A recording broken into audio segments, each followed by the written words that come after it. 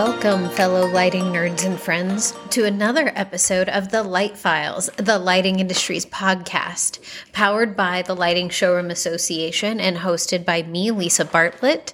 Thank you for tuning in again. It has been a minute since I have been behind the podcast microphone. I have been... Let's see, we've done 106 total episodes of Light Files. This will be episode 107. At the end of this episode, I'm going to make a little announcement about that. But it's been a minute since I've sat down to record a podcast. I think this is the longest break I've ever taken in between podcast episodes. So I have a little bit that I want to catch up on, mostly all related to June's Lightovation in Dallas. It was a good market. I enjoyed attending. It was very much, of course, the press releases by the Dallas Market Center say like the market exceeded expectations in terms of attendance. I would maybe very politely argue that I think expectations were probably low for attendance. There was a decent amount of people and buyers there. It wasn't huge, but there was a decent amount of people for a June market. It did feel pretty quiet, I'm not going to lie. I arrived on Tuesday and left on Friday, so I was only at the Market Center on Wednesday and Thursday of the week, but it still seemed a bit quiet to me. But I'm glad I attended. There's always definitely an upside of going to the June market in that you get a lot of one-on-one time with people that you don't always get to talk to in January because they're so busy or tied up with other customers. So it's always a good time to get some great networking and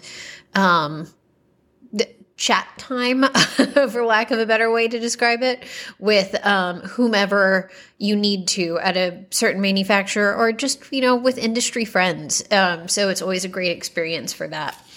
To my least favorite question about market that you always get asked, although I have to say I don't think anybody asked me this time, what my favorite thing was that I saw at market. There wasn't too much earth-shattering releases going on. In fact, I think like one manufacturer, there was like literally one item they added to the line that they brought out in the June market. So most releases were very small to minimal. Most things were line expansions, different finishes, different sizes of already tried and true product. There wasn't a ton of new product going on. That also gave me a chance to do a little bit of shopping in the gift market, which was really helpful. I was able to source some new product that I'm excited about for the showroom. In my showroom, as I've talked about on this podcast before, we're really leaning into doing a bit more of this like hostess gift, tabletop, accent piece, gift line. And I have an excellent staff member who is really great at merchandising this all in the store. It makes a world of difference. She's so phenomenal at it. So if we can, bring the right mix of products in, she does an excellent job of getting it out there. And that way, if you have shoppers come in who are quite literally just looking because they just happen upon your store, or if they're just looking because they are building a house, but they're not near ready to select light fixtures, you just never know when they're going to pick up a hostess gift or something else small, and take it with them. And therefore just increasing your sales incrementally, bit by bit, just by being open. And that was a really wonderful thing, has been a wonderful thing. It's not going to keep us from, it's not going to keep us in business doing these things. Our core business is still selling light fixtures and fans, but it is just enough cherry on top, I'll call it. And it gives customers a reason to be excited to come back and see us more frequently than just looking for their lighting. And there is definite value in that. So other than, just kind of what I would describe as pretty standard June Lightovation market. I did attend a panel discussion on Wednesday at market. And it was, the title of the panel was How Lighting Retail Showrooms Can Effectively Work with Interior Designers. It was a great panel. It was moderated by Rue Magazine's Danny. It's Seo, goodness.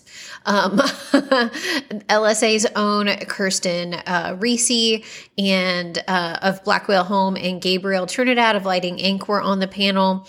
And there were two designers also on the panel, Donna Moss of Donna Moss Designs and Jamie Anand of Jamie Anand Interiors. It was a really great panel. It was probably my favorite thing that I did while I was in Dallas. I went, of course, to support Gabriel and Kirsten, and then it turned out that it was actually really interesting and useful. So I always love it when stuff like that happens. So I have a few highlights from the panel that I wanted to share with y'all.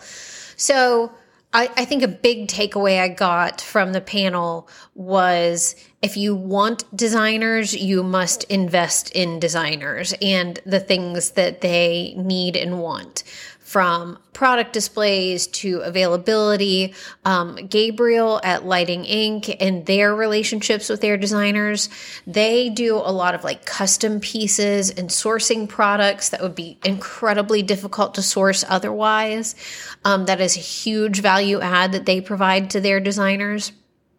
But you have to do whatever it takes to be there for your designers. So whether that's like sponsoring an event, following their social media, engaging with their social media, joining whatever trade group that makes sense, and then actually participating in the group. So it maybe isn't enough just to join the local National Kitchen and Bath Association chapter or ASID chapter.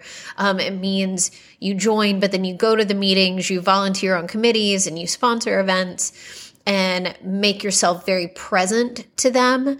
And that way they will remember who you are. And the big headline I took away from this, the panel was that as with everything we do in the lighting showroom, the single most important thing was the relationship.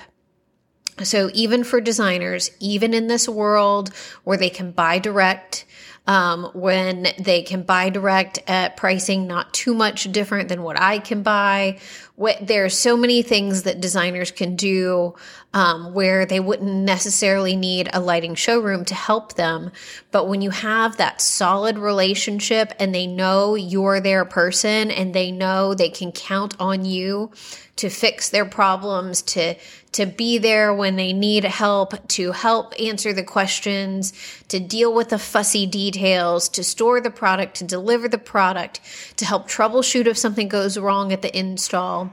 That's where you make the difference to designers. And if you can really cement that relationship and that value you bring to their jobs, then that pricing piece stops becoming as important to designers.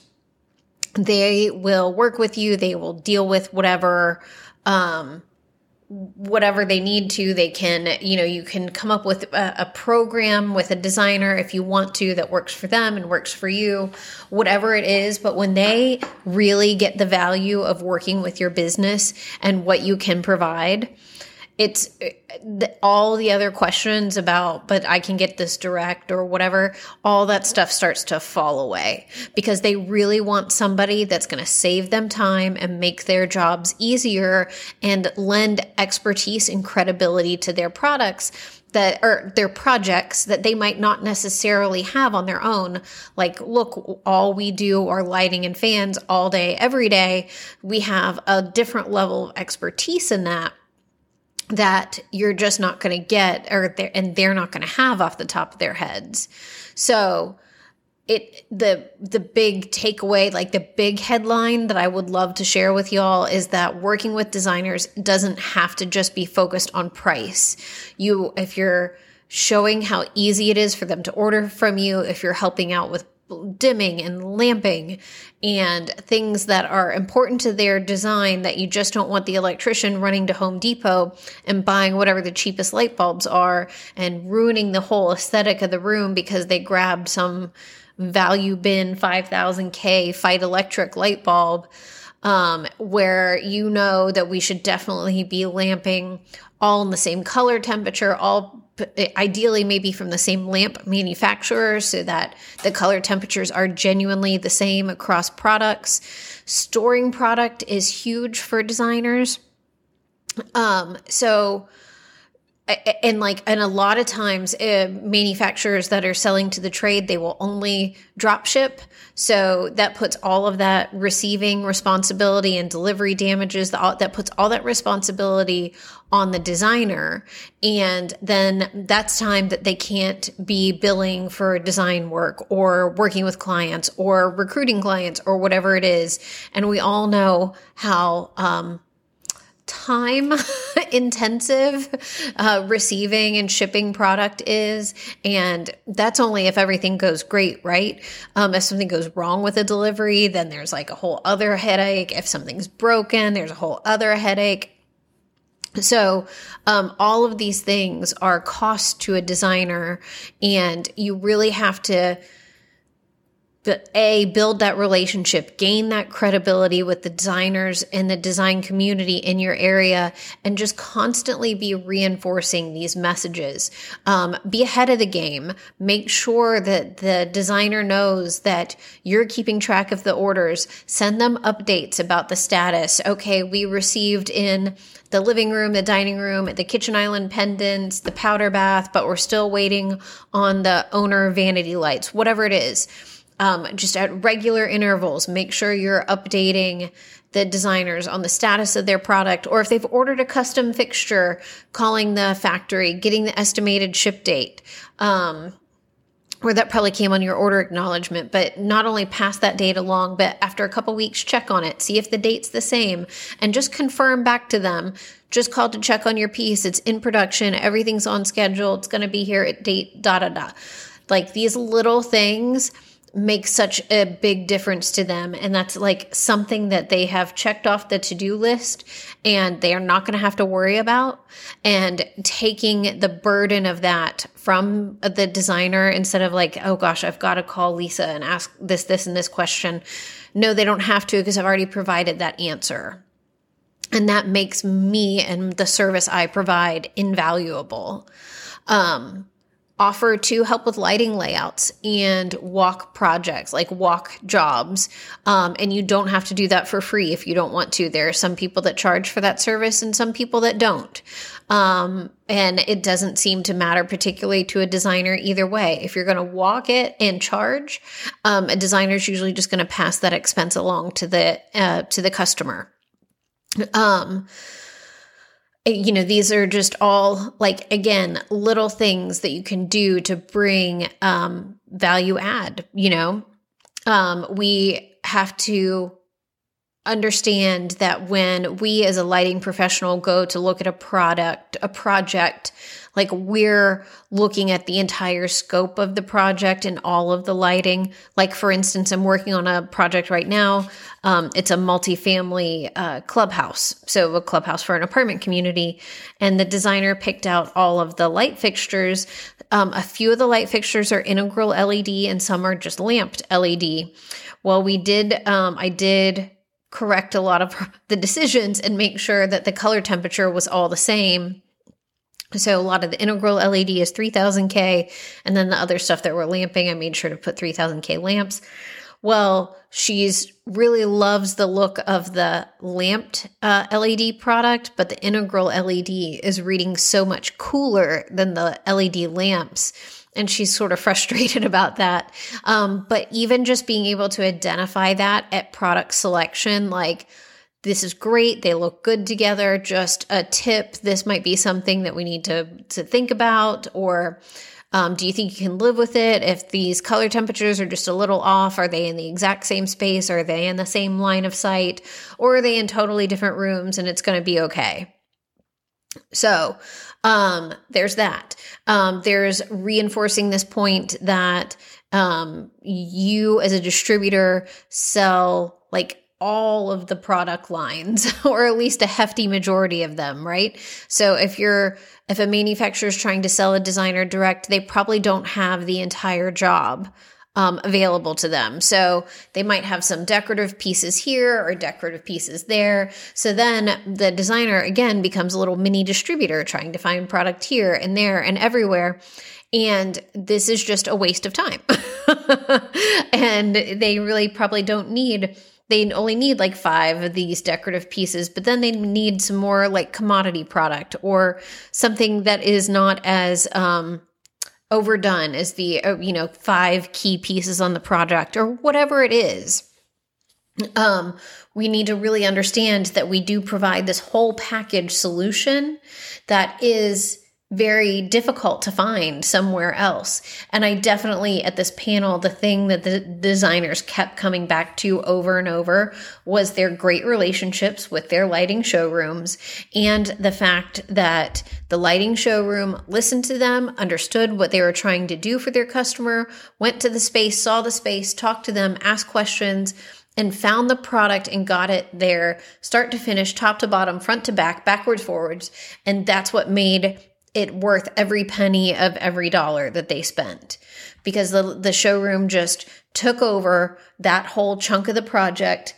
The designer could worry about other things and knew that his or her vision was still going to happen. It was still going to be installed the way she wanted. It was going to meet their needs, but they didn't have to worry over every single detail. This relationship is really the key.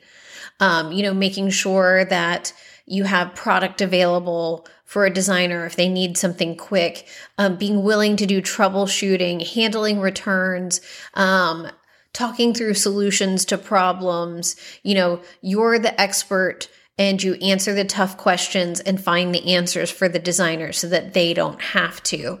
These things are so critical. And everyone on this panel was saying the same thing over and over. It was really amazing. Like in the best way, it made me feel like, oh, okay, people do get so worried about this, that, the other, manufacturers selling direct. And I'm not saying it's not something to think about. Like, it's not something to just bury our heads in the sand to pretend like, okay, that's not happening or it doesn't affect my business. It absolutely does. It does not have to be the big scary monster that we want to make it out to be sometimes.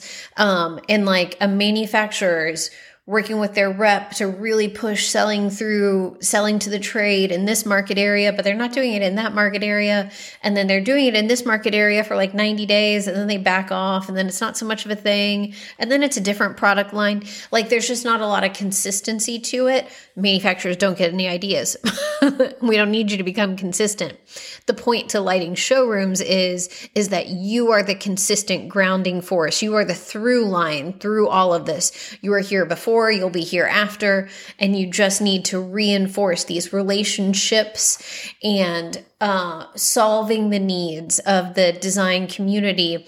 And not every designer is going to have the exact same needs, right? So that's where I'm a broken record, but that's where that relationship is so critical, where you can have a dialogue back and forth, and maybe this designer really, it just is pretty hands-off. They can pick their own product. They know exactly what they want, but they really just want you to be really clear about lead times, delivery times, storage.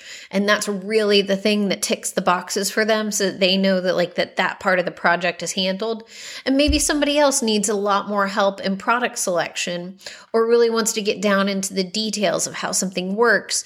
You just have to be this one source of knowledge and really provide honest feedback about how these things are going to work, about the dimming. It's not going to dim. Oh, we have some trouble with that. Whatever the case may be, you need to leverage your expertise to become invaluable to the designers. And then I promise you, they won't be swayed by the flavor of the week design program that's trotted out for them. It was so clear to me in this panel that while they might appreciate the attention of manufacturers It's certainly not something that most of these designers want to do. They did not open retail businesses to become distributors, right? They opened a design firm. So the design is their passion. The lighting is our passion.